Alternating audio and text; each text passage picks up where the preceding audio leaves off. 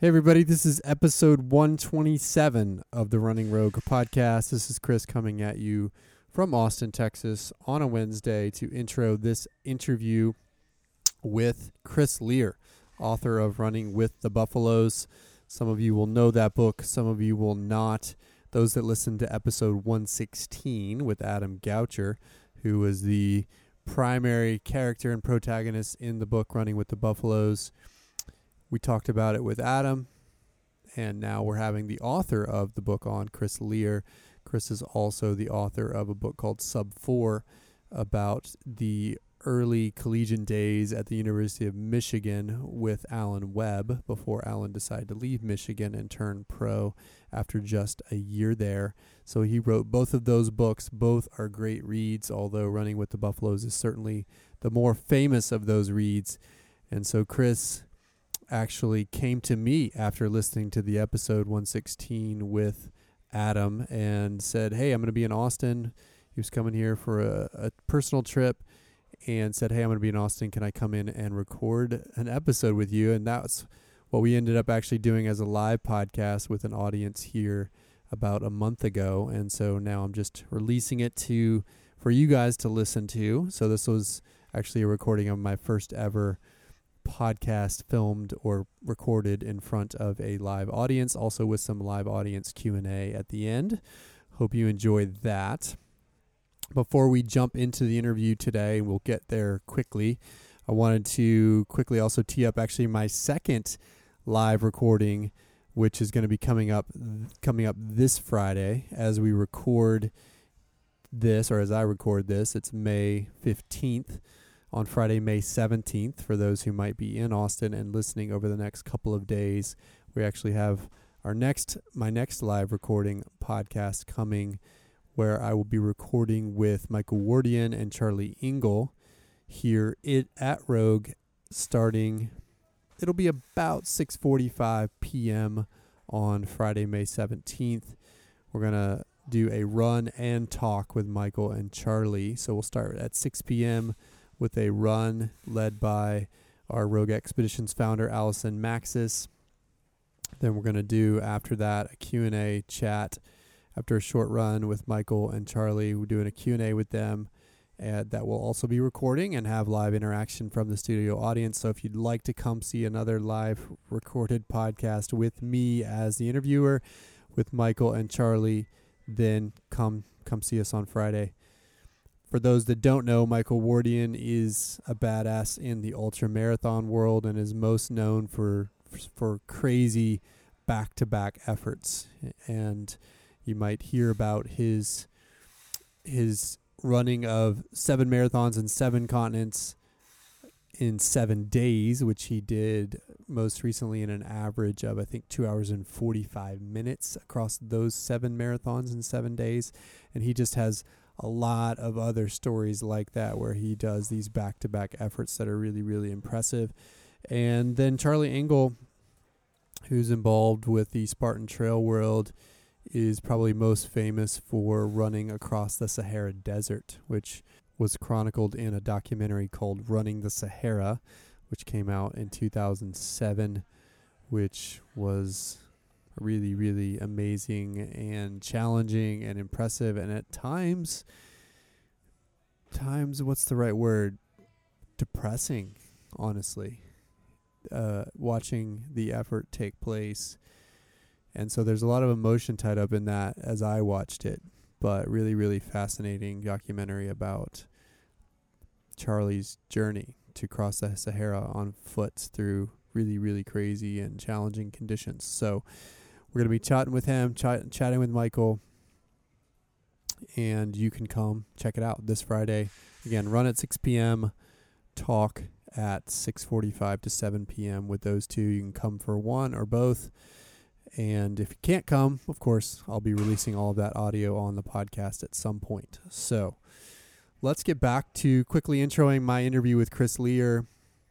Obviously, he's the author of Running with the Buffaloes, which chronicles the season which happened just over 20 years ago in 1998 with Adam Goucher leading the University of Colorado team.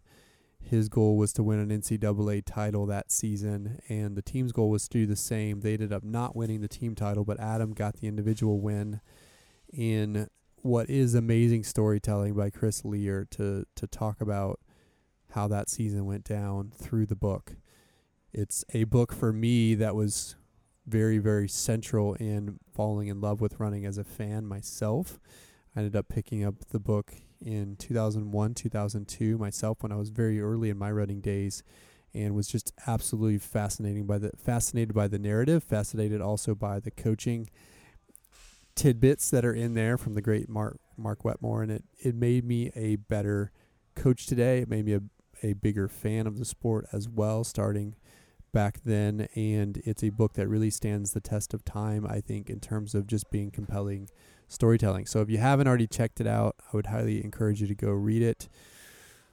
But I will say this interview is also fascinating because we'll talk about Chris's second book as well, Sub 4, about Alan Webb, but also just talk about the genesis of his shift to becoming an author, which involved a really, really major career leap from working in a more corporate tech environment in San Francisco area to having this idea on the Bay Bridge one day and then going and just dropping everything and going to do it, making big sacrifices along the way to get that first book, Running with the Buffaloes, out.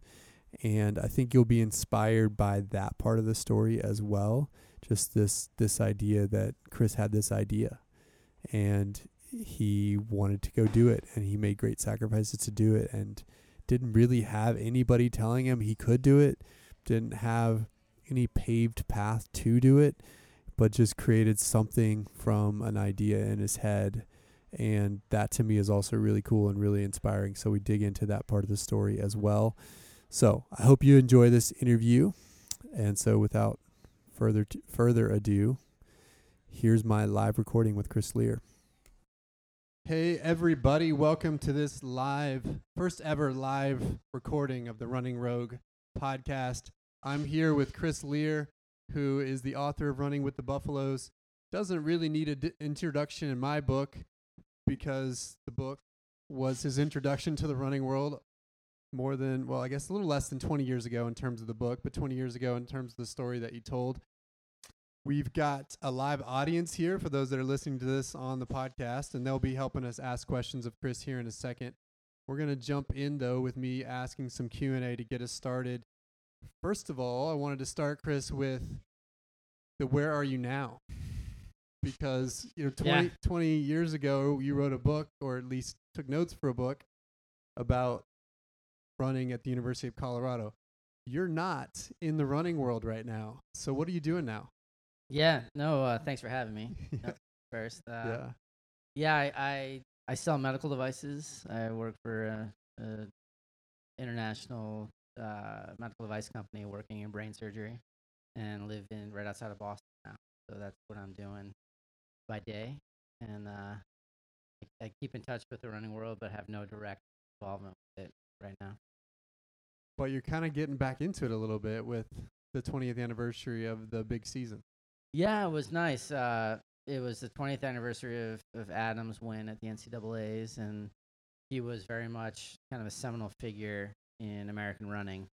At that time, I think the success of American running now definitely is in small part due to the steps that he took to get Americans back on the map on a global scene. So, so there was a resurgence of interest come last November, which was really nice, and so it's been nice to kind of take a trip down memory lane and reconnect with running. Is it weird for you to bring back these memories? It is. It's nice because it was such a highlight for me in my life.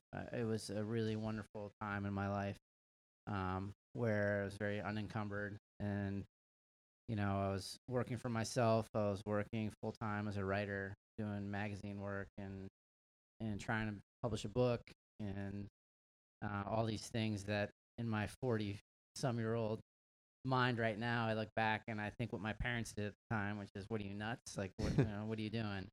But at that time, when you don't have any responsibilities other than, caring for yourself, why not go for it? And so it was just a fantastic period of my life, and it's been fun to reminisce about it. So you graduated from Princeton in '96, went and took a day job I did. somewhere in the Bay Area. Yeah. And then at some point had this epiphany to write the book. I did, yeah. Or the concept for the book. So talk about that.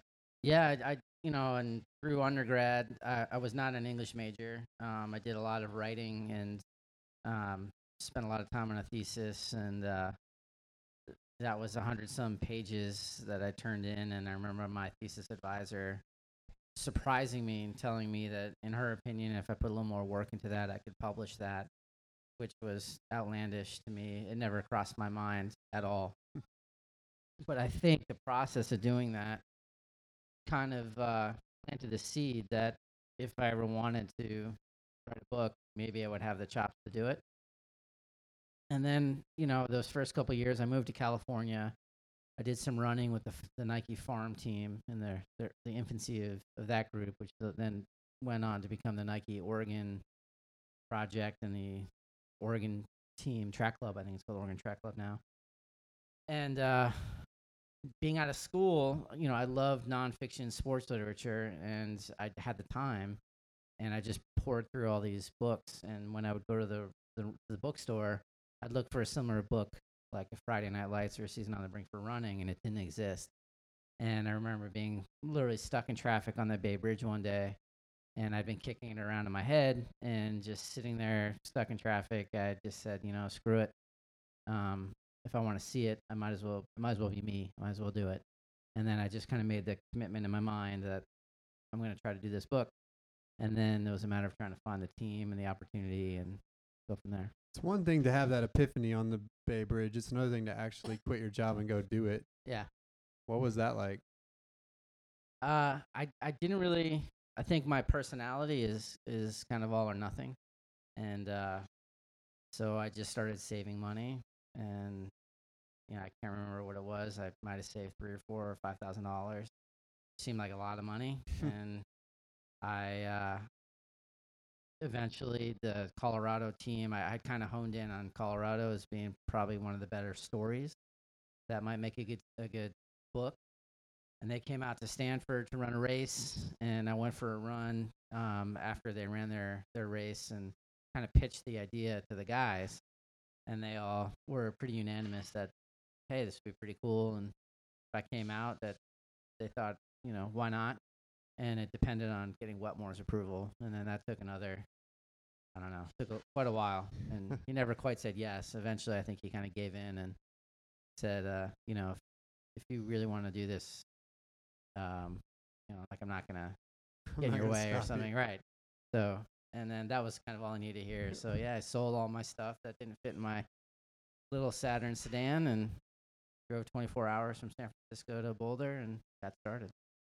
What was that first conversation like with Wetmore? I had some history with Mark from back when I was younger and I was a runner. So it was. I think at first, he just did everything he could to kind of dissuade me from it. Like, why not Arkansas? Why not Stanford? Why not this team? Why not that team? And so I think very much, in a way, it was similar to how he treats his athletes, and that you kind of have to earn his respect. And so whether it was conscious or not, the way I interpreted it was that he wanted to see that I was serious about the endeavor. And that might have been entirely in my mind. He might have just not had any inclination or desire to have someone shadowing him for 5 months. But for whatever reason, I caught him in a moment of weakness, and eventually was given the permission to kind of go out there. He relented. And you moved in July. Yeah, July of '98. Team came back, I assume, in August. So, what was the process like? How did you start? How did you dig into it? I don't know. I think basically being like a self-taught writer, more or less. I have a twin brother, and he was an English major in college, and we both went to Princeton. And I remember I took a few English classes and thought about pursuing that as a major, but it was much more literary criticism than learning how to write. And uncovering the fifth layer of meaning in a short story was not my bag at all. So I just kind of taught myself, and I think the way I went about it was I looked at all these great books, and I tried to deconstruct them and figure out how they structured it, what fundamentally made me want to turn the page. And I used that as kind of a template. And then when I thought about this particular project, I think early on it came to me that having more of like a diary format would make the most sense in terms of how to structure it. And then it was, being with the guys pretty much 24/7. So I went to class with them, I ate with them, went to practice. I was always around, and then I'd spend a couple hours at night writing notes. And but it would take time to separate the wheat from the chaff. And so, you never know when what looks like a blister on a foot and a minor injury a month later might have added significance. It might be something that developed into a staph infection and person's knocked out. So I couldn't really put the book together until the season was over. So I had piles and piles of notes and tape recorders and everything else. And then I got to work. And fortunately, I had a really good editor, and he really helped me with the whole writing process. And I think it's funny to see where people go in life, but we both decided to get out of writing as a vocation.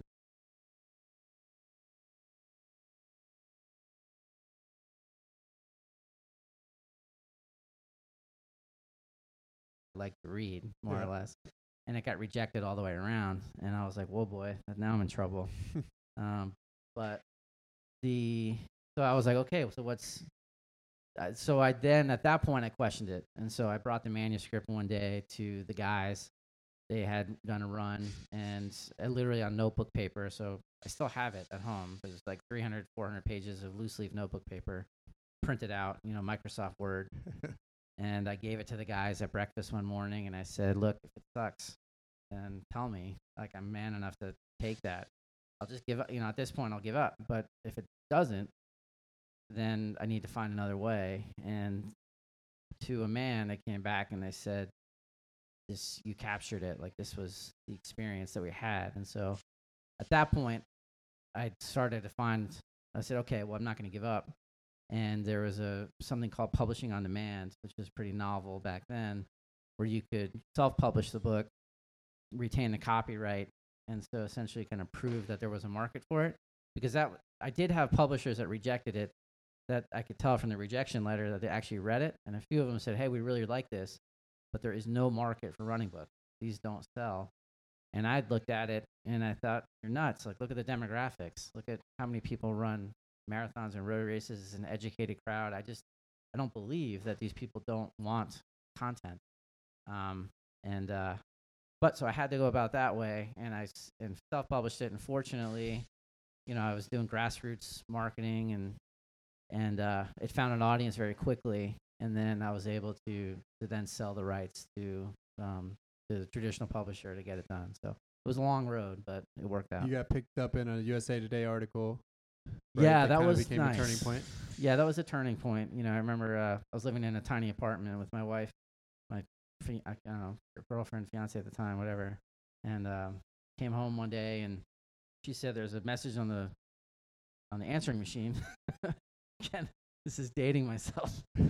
Answering machine. But it was the reporter from. Did you buy that answering machine at Copy USA? Right. Exactly. Yeah, on sale.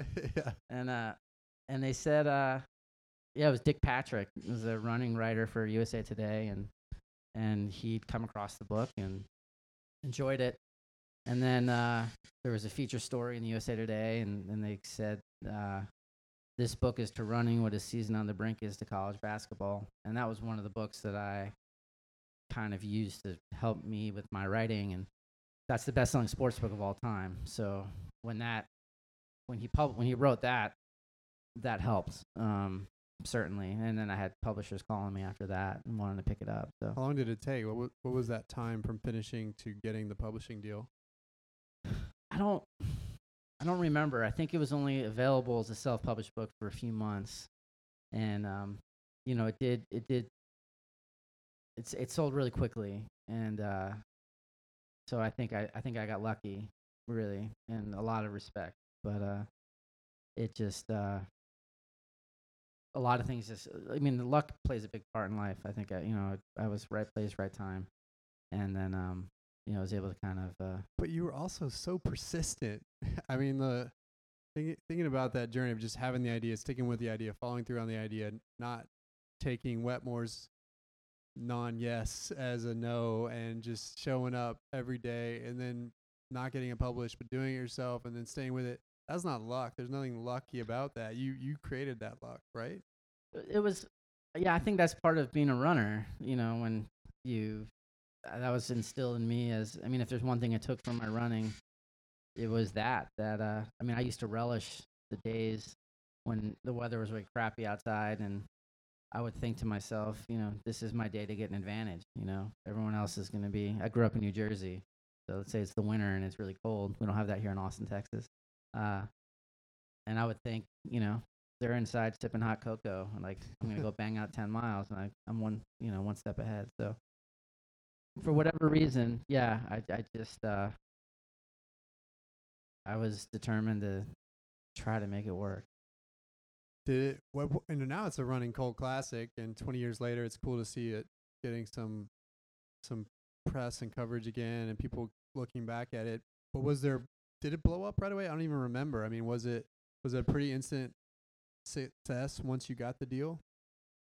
Yeah, it's kind of sold steadily through the years. I mean, certainly initially it was, it was a bigger market, and but it was, yeah, I think part of it is that there aren't that many books. I mean, it's not a deep literature of books out there. But I think for whatever reason it resonated with a lot of people, and all these years later, I think, I went talking to people who I've met through the years who've read it, and I think one of the things is that if you're reading the book, there's however you're coming to the book, there's a character or someone that you can relate to, whether you're the top dog and you relate to Adam Goucher, or you're the scrappy underdog and you relate to Mike Friedberg, who was a walk-on who became an All-American. I think that there's something to that. And then just the nature of the story. They had an unbelievable amount of adversity that they had to overcome. And at the end of the day, they had really a triumphant finish. And I think that that's kind of all the great sports books or sports movies. They have that kind of an element. And so that was just, it played out perfectly. It did. I mean, in that sense, in the sense of telling a narrative, as a nonfiction writer, my job, I looked at it as somehow articulating the experience as truthfully as possible to what it was. And so you're beholden to the events. And it happened to be, if I could retrospectively look back 20 years and pick a team, where I am now in 2019, I would pick that team in 1998. So that's just dumb luck. Right. In a way. Going back to the book, talking about your relationship with Adam, what did you learn from him? He was an animal. I mean, he was just a physiological freak. And his psyche, I mean, I don't think I delved into it as much as I would now if I were writing it. I mean, I think when you look at all the exceptional people, not just athletes out there, that I think a lot of times there's some deep psychological stuff going on. And, I think his relationship with his father, trying to seek approval and love from his father, I think there's a lot of that maybe underlying his drive. Mm-hmm. But he was just a singular talent, and the drive with which he went at it, and I mean, one of the reasons I did it is to answer for myself. What does it take? What's the right stuff? And I learned from him that one of the things is just training at a level that I couldn't really comprehend day in and day out. for a really really long time, and so it was remarkable. I mean, running with Alan Webb and being with Alan Webb when he was at the top of his game was a similar experience. Yeah. But it was just such a competitor. I think Adam. If there's one thing that really strikes me to this day, it's just the fire that kind of burned within him. He was fierce and fearless. Yeah, and fearless. You came to me by listening to in my interview with him, episode 116, and I asked him about some of what might come off as arrogance in the book, where he's like, I can beat everybody. He seemed to have no doubts about his place at the top of that world, and that's hard to find in athletes, and to find it with also his talent is even more rare. And he put in the work. So I mean, running is one of those sports, especially cross country and running 10K, that you can't fake it. There's no way to really miss like a giant block of training and somehow fake your way through it and do well. You have to pay your dues. And so I think he'd earned the right to be that confident. I mean, he'd done some things on the track, running 7:46 for 3,000 meters and setting the collegiate record. I mean, that was at an era. Nowadays, there's a lot of college kids that are running under 8 minutes.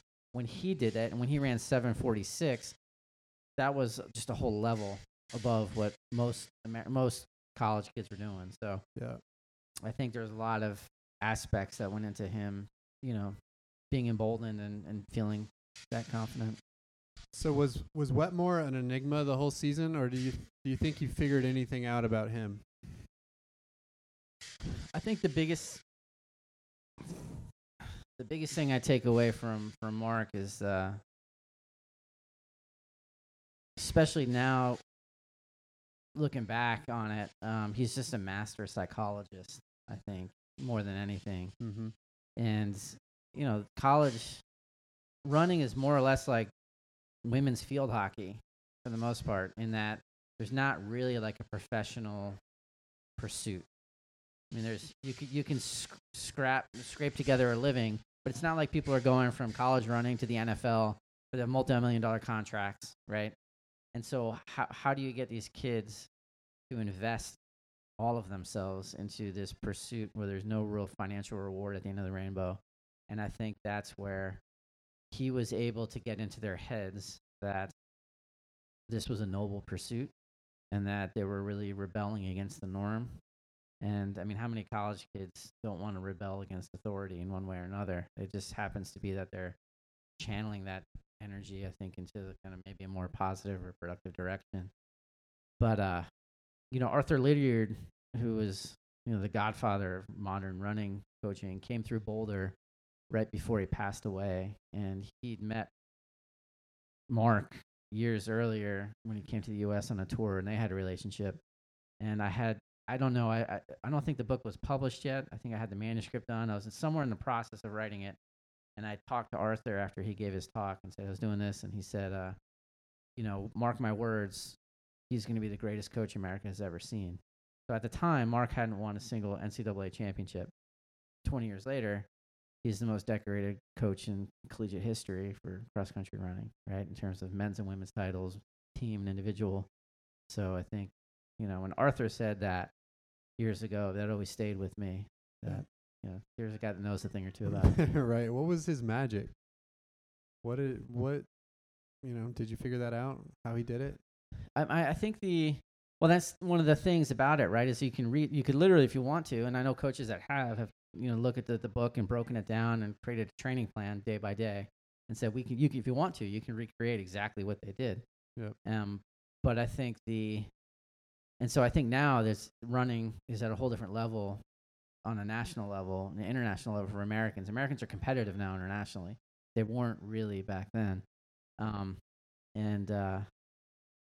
So the physiologic, I think he at the time had a physiologic understanding that was a level above a lot of others. And I think that playing field is roughly evened out but I still think it's that culture piece then. So when that's even, then what separates the great programs from the rest? If everyone knows the ingredients, everyone knows the recipe, and you still have the same couple teams that are always at the top, to me, then that's where culture comes in. And I think that's where he's built this thing where people go there and they hold themselves to a higher standard and they expect different things of themselves. So I think it's more of that piece than anything else. It's interesting. I saw you talking in an interview about people wanting the dirt.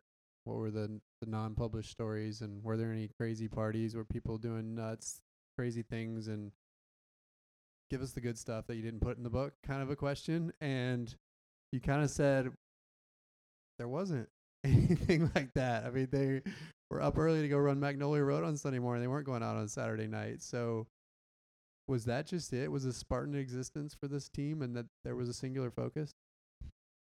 Yeah, I mean, I've been asked that over the years, and I've always said, number one, if it wasn't in there, I'm not going to reveal it now. If there was, if it's off the record, it's off the record.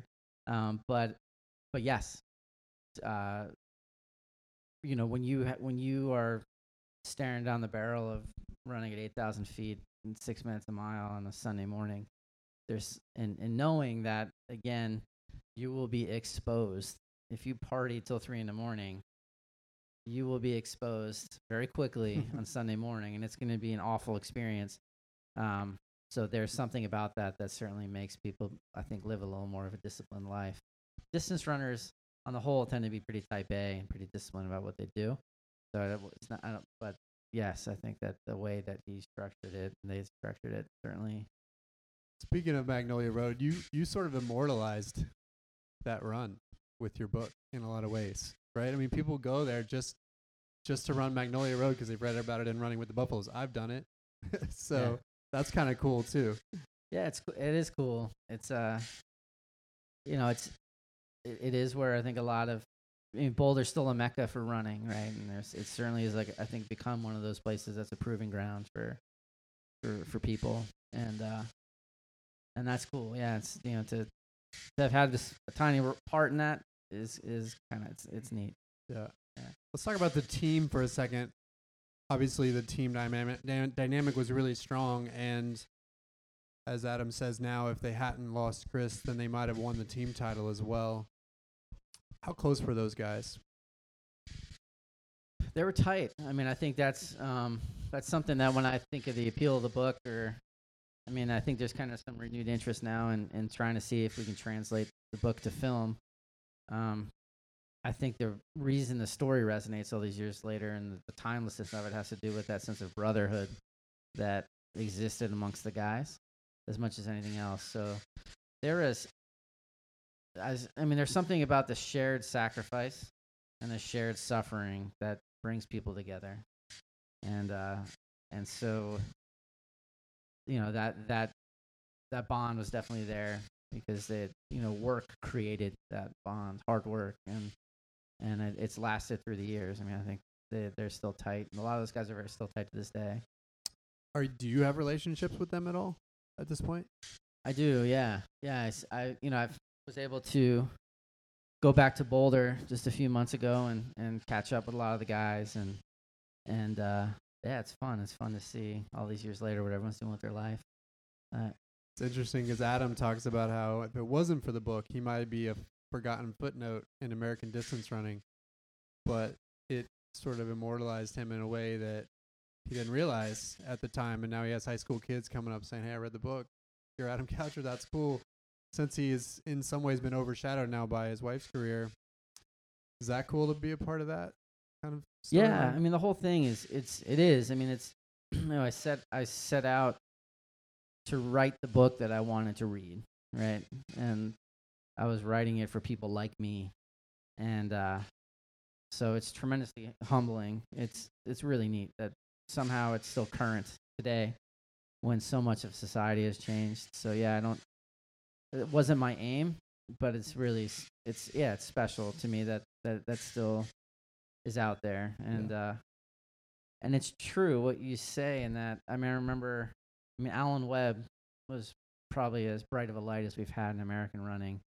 And a couple years after he set the high school record in the mile, I remember speaking at a running camp, and I asked the kids there, said, "Who knows who Alan Webb is?" And like a third of the hands went up, and I was shocked. I was like, "Really? Only a third of you here know Alan Webb?"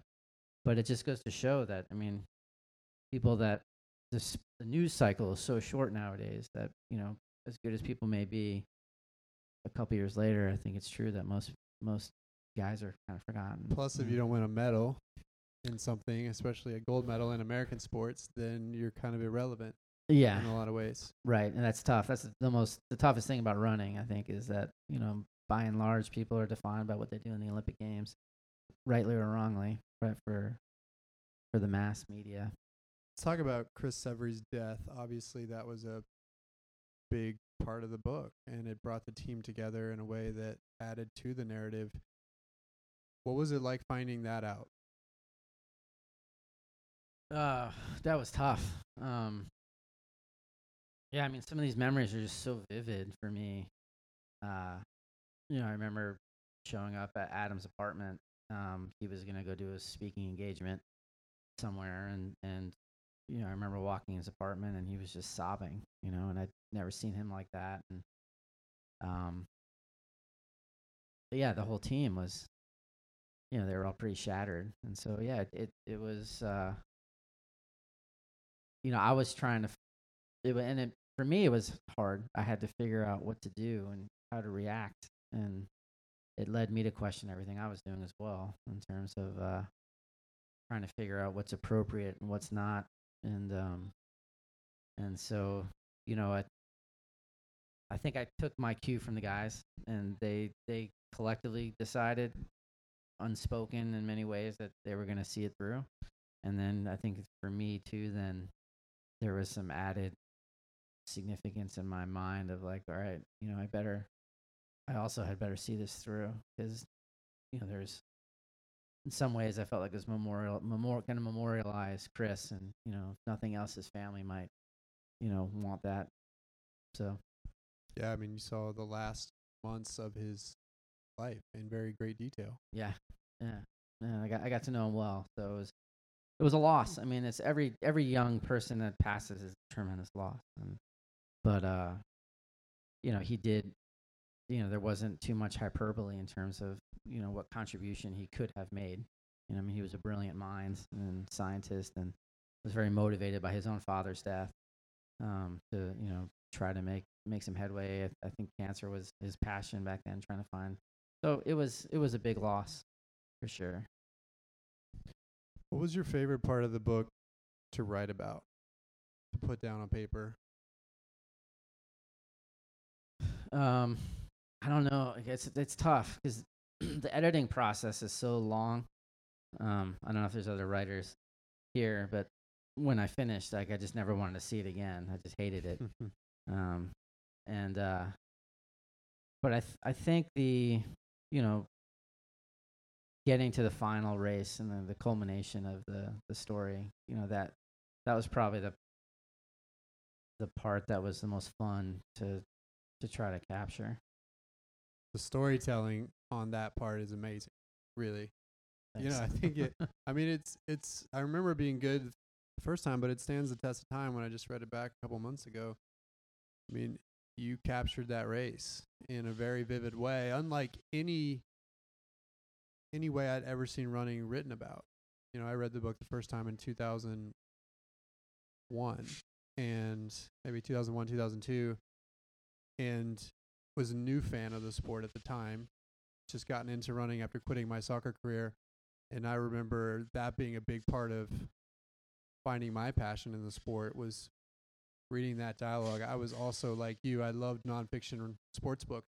Would read them voraciously, and had never seen one about running until I came across Running with the Buffaloes. I also read a lot of fictional sports books when I was a kid, with dramatic storytelling that was all made up and part of a storyline, but you didn't need to make anything up, but you captured the picture very, very well. Thank you. Did it take a lot of time to write and rewrite that part, or did it flow out of you naturally? No, it did. I mean, it took a long time, and from when I finished I had all my notes, and then I can't remember how long it took me to come up with my initial draft. But the way my writing process worked is that my editor was working in New York City, and so I would literally write chapters. And when I had a bunch of chapters, if there was some kind of a logical stopping point, I would print them out and put them in the mail and send them to New York. And then he would take a Sharpie and edit it. And sometimes I would get whole chapters, just big X's through them. And then he would send it back to me. And I trusted him implicitly. And so that we had a good cadence. And then with that final one, I remember just investing a lot of time into it. And I don't think I had too many revisions I had to make. Nice. So you mentioned this thing potentially getting turned into a movie. Speaking of dramatic storytelling, what does that mean? How does that process look like? Does somebody come to you and say, "Hey, we want to flip this into a script"? Or where is that'd it be great. at? Yeah, if anyone's listening. Do we have a shot of seeing this on the big screen? There've been I fielded I guess not full blown offers through the years, but there's been interest, and people have come to me and said, hey, inquired about the film rights and can we buy the film rights, but nothing's ever come to pass to date. But I think just with everything that happened last year, there's some renewed interest right now. But even if you sell the film rights, one thing to sell the rights, it's another to actually get it made.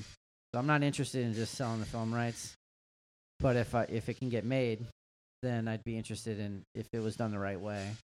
But that's where it's I think it's not a very literal translation from text to screen, and so that's where really it would take a lot of work and so really have to. I don't know if it'll ever happen, but I think it would it would be nice. I think you have the ingredients there, I think, to make it shine on screen like A Miracle, some of these other films. I mean, there's a lot of similar components. We'll see. Stay tuned. We'll see. So you get this thing finally published. It has some success. Is it that point that you say, "This is my calling. I found it. I'm gonna go do this again"? No. No. I did. I mean, it opened the door for me to do a lot of other work and magazine work, and I do. I mean, to this day, I try to write one or two things a year to get my hand in it. But I think I got lucky in that there's other things that I like to do. But it was my editor and I, when I was in the process of writing my second book, we both had a kind of a come to Jesus moment where we had dinner in New York one night, and 5 or 6 years after I was in it, it was just really tough to make a good living doing it. And I think the statistic back then was that maybe 3% of authors make their living full time as a writer. So they're either teachers or professors, and there's something else that's supporting them, or you get a trust fund, or you get a rich spouse. Mm-hmm. Those are two good things to have. And so I didn't see myself. It wasn't flourishing to the point where I felt like it was worth putting all my eggs in that basket. So I decided to kind of make it an avocation. All things being equal, if it was just me, but at the time I figured eventually I'd have more responsibility and a family, and so I decided to kind of go in a different direction. And how did the second book come together? The second book being Sub 4, about Alan Webb's first year at the University of Michigan. Yeah. Which was his first and last year. Storyline didn't play out as well as at University of Colorado, but how did you get to be following him with Coach Ron Warhurst and company? Yeah, I was working for a startup, a tech startup, and this was in .com, like 1.0, where before the bubble burst there. And I got with Running with the Buffaloes, I had some opportunity to do a lot of magazine work, and I went and did a magazine piece for a magazine that's now defunct called Running Times, and it was a cover story on Alan. And I spent 2 or 3 days in Ann Arbor with him and Nate Brannon, who was a sub 4-minute high school miler from Canada. So it was the first and only time I think that 2 high school kids have broken 4 in the same year, and they were roommates together at Michigan. So I don't know if that circumstance is going to happen again. But the time, it made such an impression on me the time I spent there that I was like, this is like seeing LeBron James in when he's young. And the magazine piece was well received, and Rodale Press owned Runner's World and Running Times. And so with after the magazine was published, then the opportunity was presented to me to kind of do more or less the type of book I did with the first time around. And my .com was crashing because of the economy. And so I was like, yeah, I'd love to do it again. So that Jumped ship and did it again. So yeah, so moved to Ann Arbor this time. Ann Arbor, yeah. When did you step in? Because they came in together. Alan Webb being the fastest U.S. high school miler ever at the time he started at Michigan. He broke Jim Ryan's long-standing record, around 3:53, I believe, in high school. Yeah, that's right.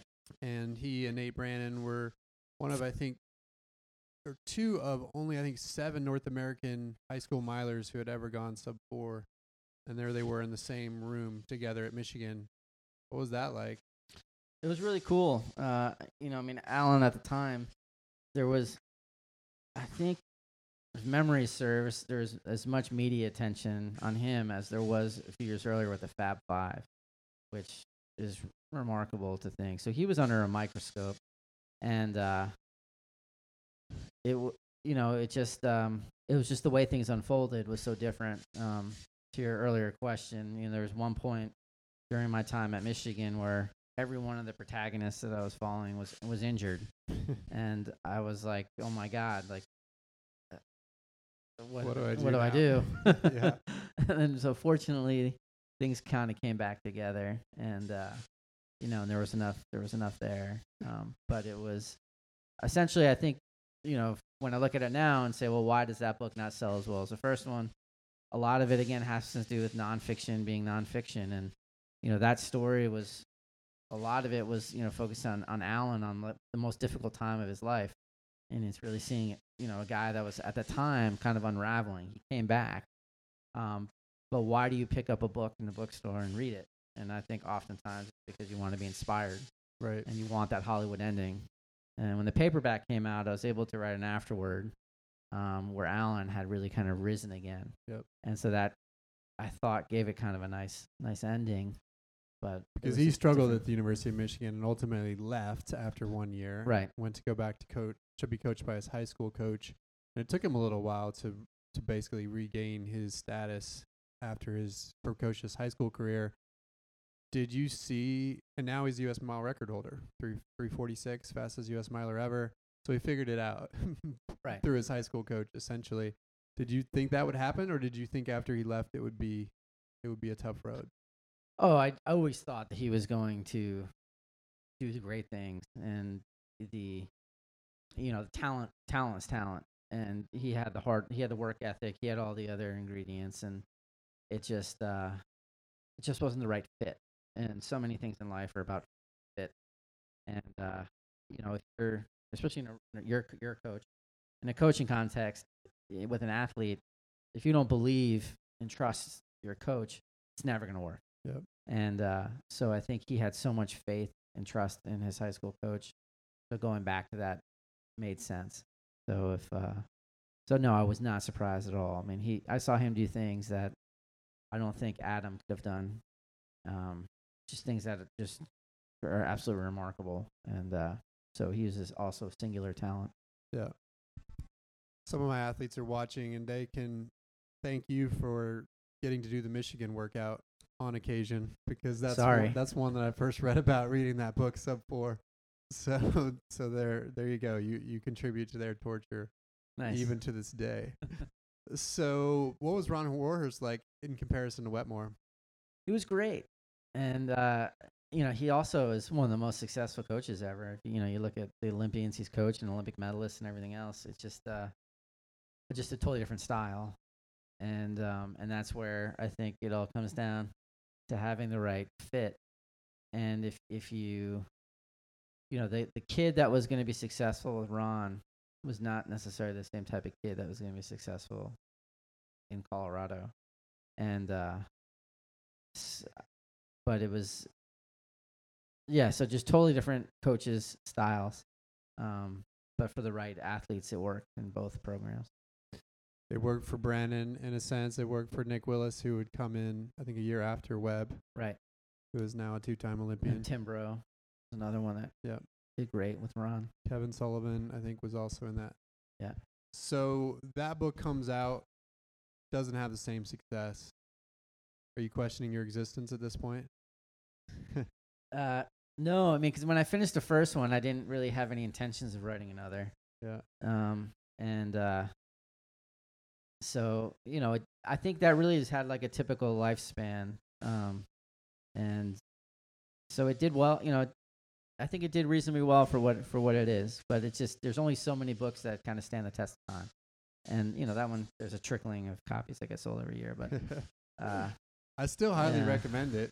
Yeah, no, it's a good one. I enjoyed, you know, for me, it's about, even to this day, it's really about the process. And if I'm true to the process, then the results, you know, whatever happens, happens. But if I can feel good about my effort and what I put into it, then whatever happens, happens. So before we open it up to the audience to ask some questions, final question, as you reflect back on both of those experiences, what does it mean to you now? You know, it was, I don't know. I mean, it's hard. You know, I have 2 kids, and they're 10 and 8, and so I try to think in terms of, you know, what it means to them, and I think I'm just glad I took a risk, you know, and I think it's hard. It's hard, especially in today's world. It's harder and harder, I think, for people to really take a gamble and see if it pans out, and I just have great memories. I took a risk, you know, I made the most of it, and when I look back on my life, I think it just really strikes me that I made great friendships and I had a hell of a time doing them, and so I wouldn't change it, you know. So I'm really glad for the experiences and the memories more than anything, and for my kids, just hopefully one day, you know, maybe they'll be on the edge of thinking of pursuing something and taking a calculated risk. So that's the other thing about it, is I don't feel like when I did the first one, I feel like I was somewhat prepared. So I don't feel like it was completely out of the blue. So it's not like I just said, hey, I'm going to be a painter. That can't draw. But yeah, so I'm more than anything, I'm thankful for the memories and the experiences that I had. Well, thanks for doing it. It certainly, I think, impacted a lot of lives. So that's also got to feel pretty good. Thanks. Yeah, no, that's certainly the best part, is that you know, there's nothing better than that. And that, you know, some people through the years have said that, you know, this had helped, you know, shape some aspect of who they are. I mean, that's tremendous. It's more than I ever could have asked for. So let's open it up. Who has a question? Jojo. Hi. I've read Running with the Buffaloes. I haven't read Sub 4, but now I know I need to. Anyway, I love the book. I'm curious, over the years, you know, if time and resources weren't an issue, are there any other subjects who you think might have made another interesting book? Yeah, I came close to writing another one, and someone else ended up doing it. The life got in the way. I had some family emergencies that I had to take care of, so unfortunately I didn't get to pursue it. So I don't want to diminish what that person did in any way, so I won't answer you directly. I'll answer you offline. But it was but I think the type of writing that both of these books the type of reporting that I did for both these books entailed that I had to be in shape, and I had to be like fit enough to actually run with these guys. And so there's certainly no way in hell I could do that now, unless we're, you know, running with, you know, 70-year-old masters runners. That's about my bag nowadays. Yeah, I think there's you know, there's a lot of good stories out there, and I think the one thing that I would love to see as a reader is I'd love to see something with a women's team. And I just think that that's so much more. Again, trust is a huge part of it, and just having the athletes trust you to do it. And so I think it'll take the right person and the right team for that to happen. But I think there's a great book on women's distance running that's out there by Frank Murphy. And outside of that, there's not much. And I think that there's certainly an opportunity for the right person to pursue that.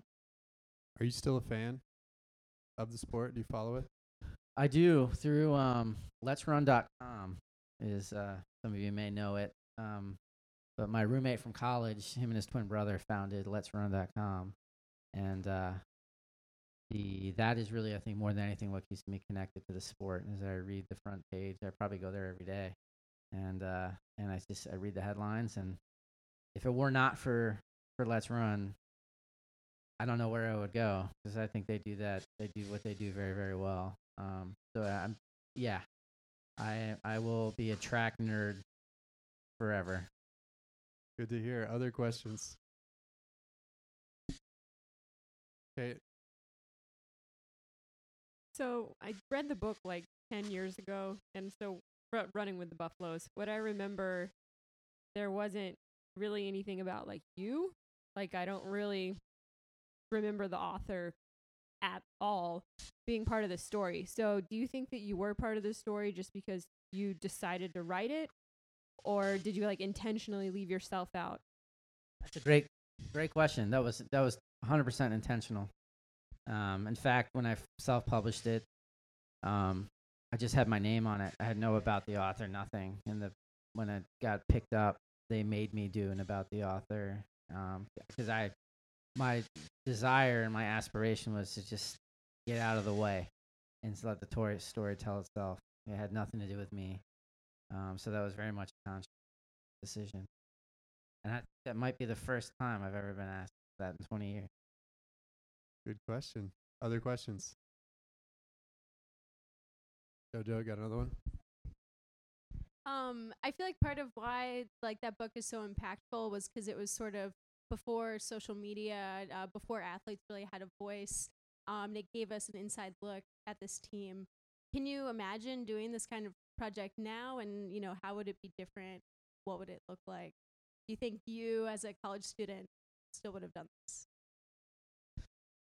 You're right. I mean, it's a totally different landscape now, and I think that would make it really challenging to, if you're trying to capture something and yet aspects of the story being published every day in some format. I don't know. I think it would make it much more challenging. If and I do know that there's some coaches out there who more or less are like you're on the internet or you're on the team, you pick kind of thing. So it'd probably have to be in that type of an environment for it to really be as impactful. But that's where, back then it was very much a black box as to what does it take to be great. Not many people really knew. So nowadays, I think that part of it, people know. But the story of the interpersonal relationships and the characters and everything else, that's the X factor. I think that would make it interesting. But you're right. That would certainly change things and be something that someone would have to weigh. You ran a half marathon here in Austin as a part of a relay, getting ready for your second book to prove that you could hang with Alan Webb on easy runs. But what did you learn about training from those books? I think I learned a lot from both experiences, and I think one was very humbling, and I think a lot of people, you finish your career and you think, well, if I would have, coulda, shoulda, if I'd have done things differently, I could have been an Olympian, I could have been this and that. And when I saw Adam Goucher and I saw Alan Webb, I knew 100% for certain I never ever would have been a world-class athlete, never. So that was it was nice. I could put that to bed. Dream smashed. Yeah, and but I think when the big light bulb. So when I ran the half marathon, Chris and I were talking earlier. I surprised myself. I thought I would run 6 minutes a mile, and I ran quite a bit faster that day. I ran about a 1:09 half marathon, and I think I ran then with Weldon Johnson from Let's Run, his coach. Actually, I had him devise a training program for me to get ready for that race. And the big difference was that I did a lot of volume, but I didn't do as much intensity. And so I really surprised myself in what I was able to do. So I think whatever program you're doing, there's just no substitute for the time on your feet. But I think the takeaway that I have looking back on it is, if you can run at 80% and be healthy and sustain that and go every day, that's more valuable than going, 95% and getting hurt. Because every time you get that setback and you're out of commission for a while, it's really, really, it just becomes progressively more difficult to get to a really high level if you don't have that giant base of consistent training. So I think consistency above everything else is the key. No doubt. Any other questions? All right. We'll wrap it there. Thanks, Chris Lear, for coming in. Thanks, Chris. Hanging out appreciate with it, us. I think we're about an hour, so that's perfect for podcast timing. And he'll hang out. If you happen to have a book with you, we'll find a Sharpie and he'll sign it. And if you want to ask any secret questions about the book that he didn't get to, then we'll get to that once we turn off the recording device as well. But thanks for coming. And I don't know if I told everybody the story, but he called me last week and just said, "Hey, I'm going to be in Austin. I'm listening to your podcast with Adam. Can I come talk to your store?" I'm like, "Yeah, let's do that." So thanks for reaching out and for doing this. It was really cool. Thank you. There you go. Chris Lear, everyone. I hope you enjoyed that discussion with him, and I hope you were inspired to perhaps take a leap of faith on an idea that might seem crazy, but that could change the trajectory of your life like Chris did back 20 plus years ago. So thanks to Chris for joining. Thanks to the audience that was in the room with me, and thanks to you guys, as always, for listening. You can check me out at roguerunning.com or follow us on Instagram, Twitter, or Facebook at Rogue Running. Until next time, we'll talk to you soon.